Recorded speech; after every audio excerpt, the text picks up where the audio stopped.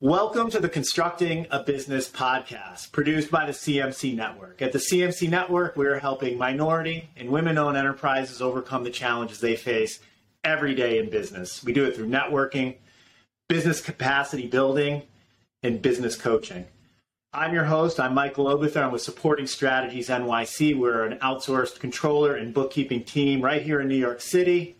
We help construction leaders build profit.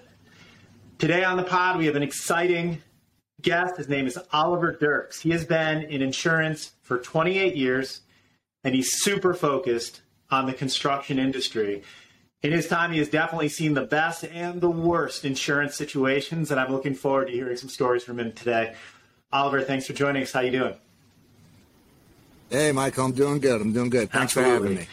So I open with pretty much the same question every single time we do one of these, and because I'm always curious to know, of all the industries in the world, what was it about the construction industry that piqued your interest and caught your attention?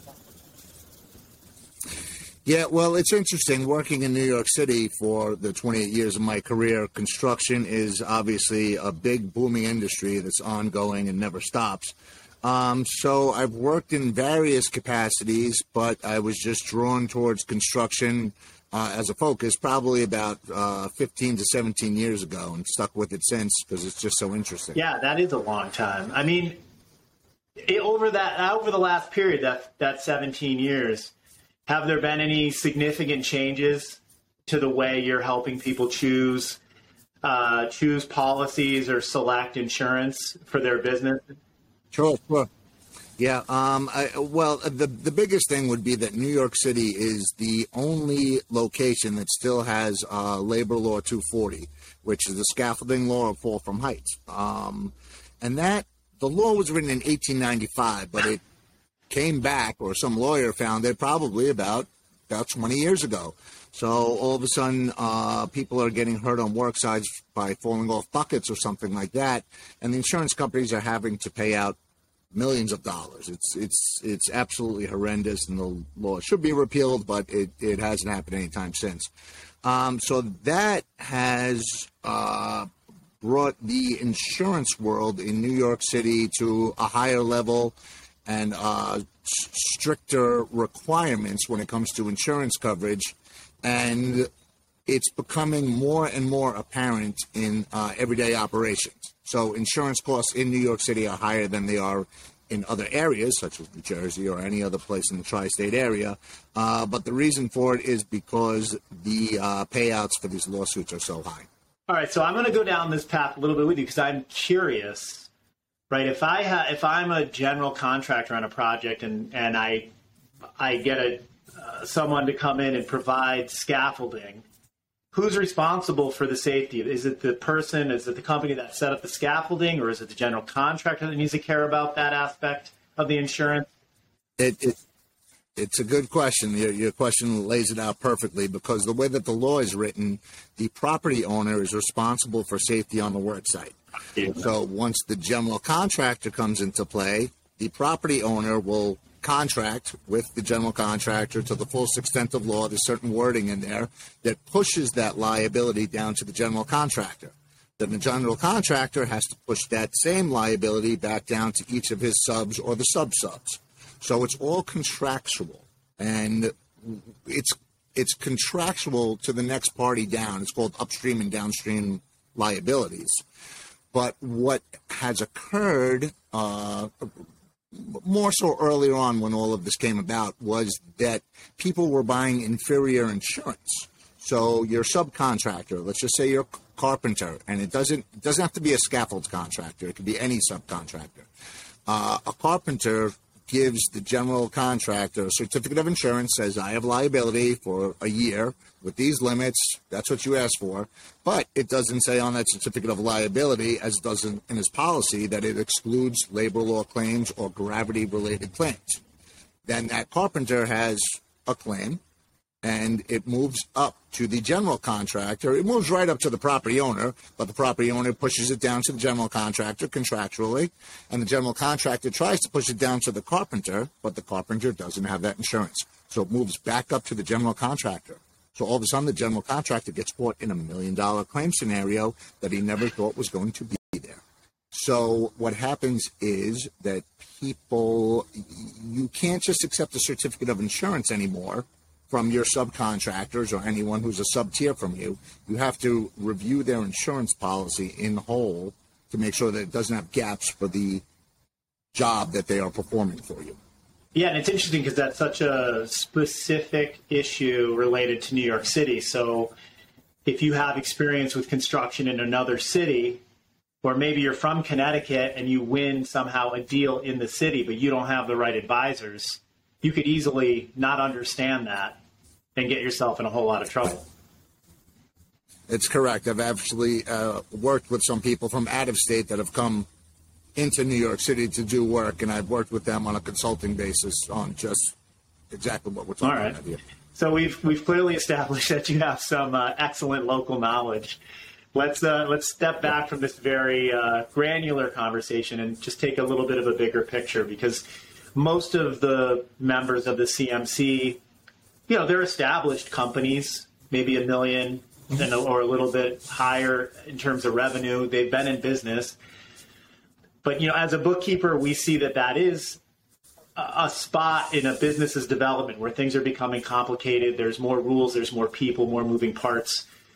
Give us a rundown a little bit of what is it like when you first start out in construction and the insurance requirements, the things you should be looking at. How does that change as you grow, your projects become more complex?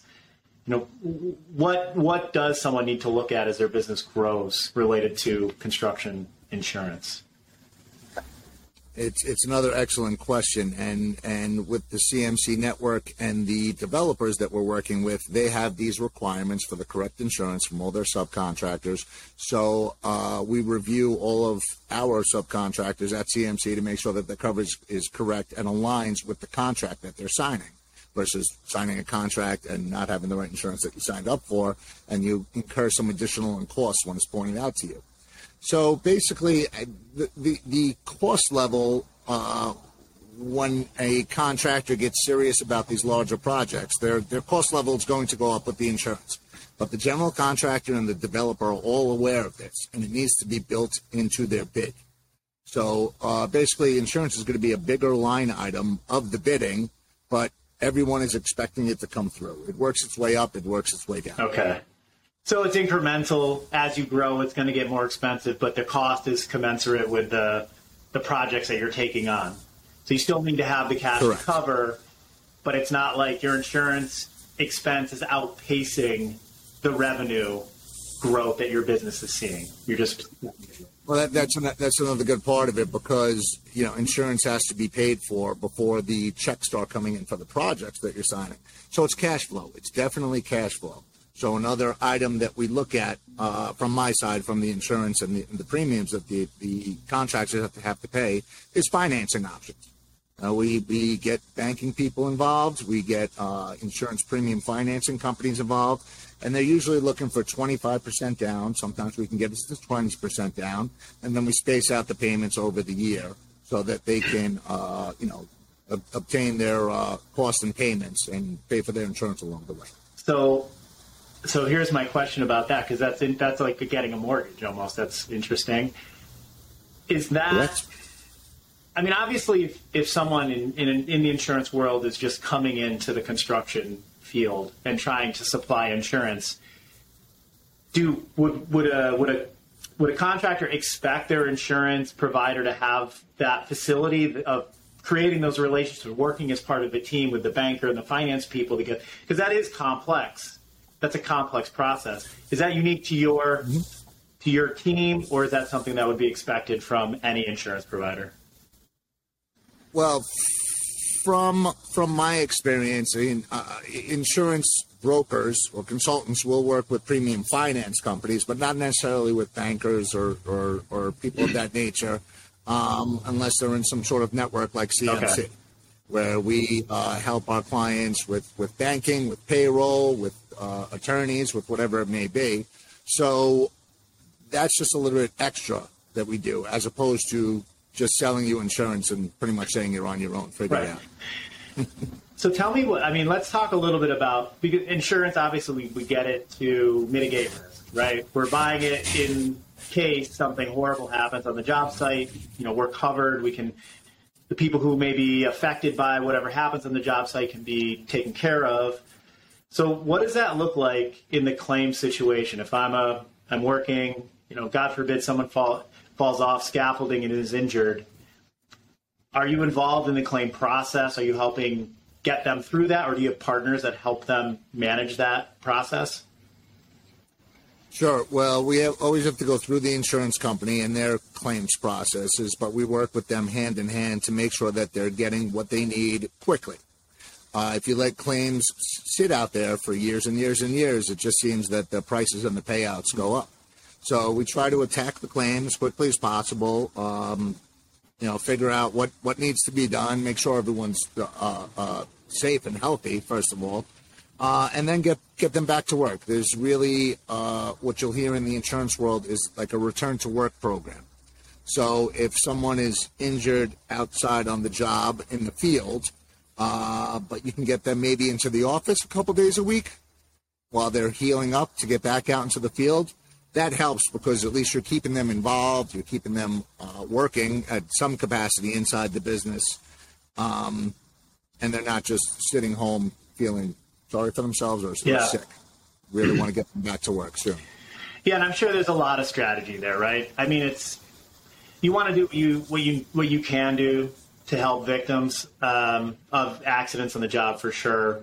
You got to protect the business. There's a lot of moving parts there. I mean, in my own personal life, I do have some experience with this. My stepfather is a contractor, and he had a unfortunate situation on a job site where there was a problem with scaffolding and somebody was injured significantly on the job. And so I've seen this from the contractor's perspective, and he had a great team and it worked out mostly, but these situations do occur. Fortunately, they don't happen every day, but they do happen. Right, and we all have good intentions to help people, be safe and raise a family and have a good career, and that's our intent. That's right. So, let me ask you this. This is because I know you and I had a conversation a few months ago. When someone comes to you, maybe a newer business, they have a policy or they have a set of policies. Where do you see their current insurance structure falling short? What are the key issues you're fixing for people off the bat most of the time? Well, I see a lot of people have inferior coverage for what they're doing. Maybe they know about it, maybe they don't know about it, but I'm certainly going to point it out to them so that they're aware of the contracts they're entering into to understand if their insurance properly aligns with what they're signing. If there are inferior coverages, we can talk to them about how much it would cost them to get the correct coverage, et cetera, or they can talk to their own broker. Either way is fine. But what I try to do then is to break it down to them to a percentage basis, right? Because your general liability and your umbrella is going to be based off of your sales, and your workers' compensation is going to be based off of your payroll costs. But if you put those numbers together correctly, you can break it down into a percentage cost so they know how much that they need to include in their bidding for these jobs, right? If they want to put some profit on top of it, that's a different line item of their bidding process, but they need to understand what their insurance costs are on a percentage basis so that they can bid the job properly and obtain enough money for those premiums. Because they could get additional premiums on audit.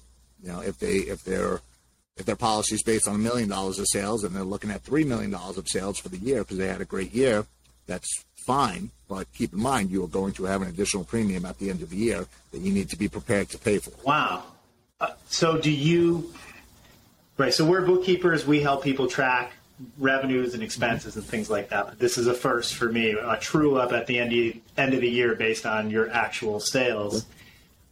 Is that part of your work to at least educate them on that, or are you actually helping them do that as an audit throughout the year? How would someone manage that? I'm helping them with both items. Like I said, it's important to understand the percentage basis when you're bidding, and to put that money away in the bank if you're going to go way over your estimated sales, when it comes to your audit details. And also to prepare for the future for next year's. You gotta put money in the bank to be ready. And also what happens is if people underbid their jobs because they're not prepared to or not thinking about their future audits, what's coming through, at the end of the year they get a big surprise, and that's not good for them. So this is a very holistic process. I mean, you're working with contractors, you're reviewing what they have, right? You're pointing out the holes or maybe the policies they have that could be different or better. You're not holding them hostage. They can go back to their broker and make those changes, but if they choose to work with you, you're helping them budget for the insurance that year. You're educating them on how to prepare for a true-up at the end of the year if they have a big year. You're helping them manage that over the course of time, and you're helping arrange financing to keep the insurance in force over the course of the year without it having to come out of the business's pocket 100%. And then, God forbid, there is a claim situation, you're working hand in hand with the contractor or the business owner and the insurance company to make sure that claim is managed as quickly and safely and appropriately as possible. That's correct. I've worked with a lot of smaller startup contractors over my years, and I've helped them grow their businesses. And, of course, they've worked with me and stayed with me as their insurance broker, but I also get referrals from them. They become lifelong clients and friends, so to speak. But I enjoy helping the smaller guy grow. I've started my own business. I'm a small business owner, so life is good. That's amazing. I do appreciate you sharing that with us. Why don't you share where people can reach out to you if they'd like to talk to you? Maybe they have some questions about their own insurance. Where can they reach you? Sure. They can probably just send me an email at oliver@bsrm.us. I kind of work with select clients, referrals. I work with CMC clientele. And I'm interested in helping people to understand how the insurance world works with construction in New York City. I feel I have a good flow with explaining to them how everything works. And if they can follow my lead, I can help them to grow their business. That's amazing, Oliver. Thank you so much. We'll make sure that your contact information for those who are watching this are down in the comments below. Everybody can find Oliver's contact information as well on the CMC website. But this has been great, Oliver. I really appreciate you joining us today. Yeah, you got it, Michael. Anytime. Thanks for watching, everybody. All right, be welcome.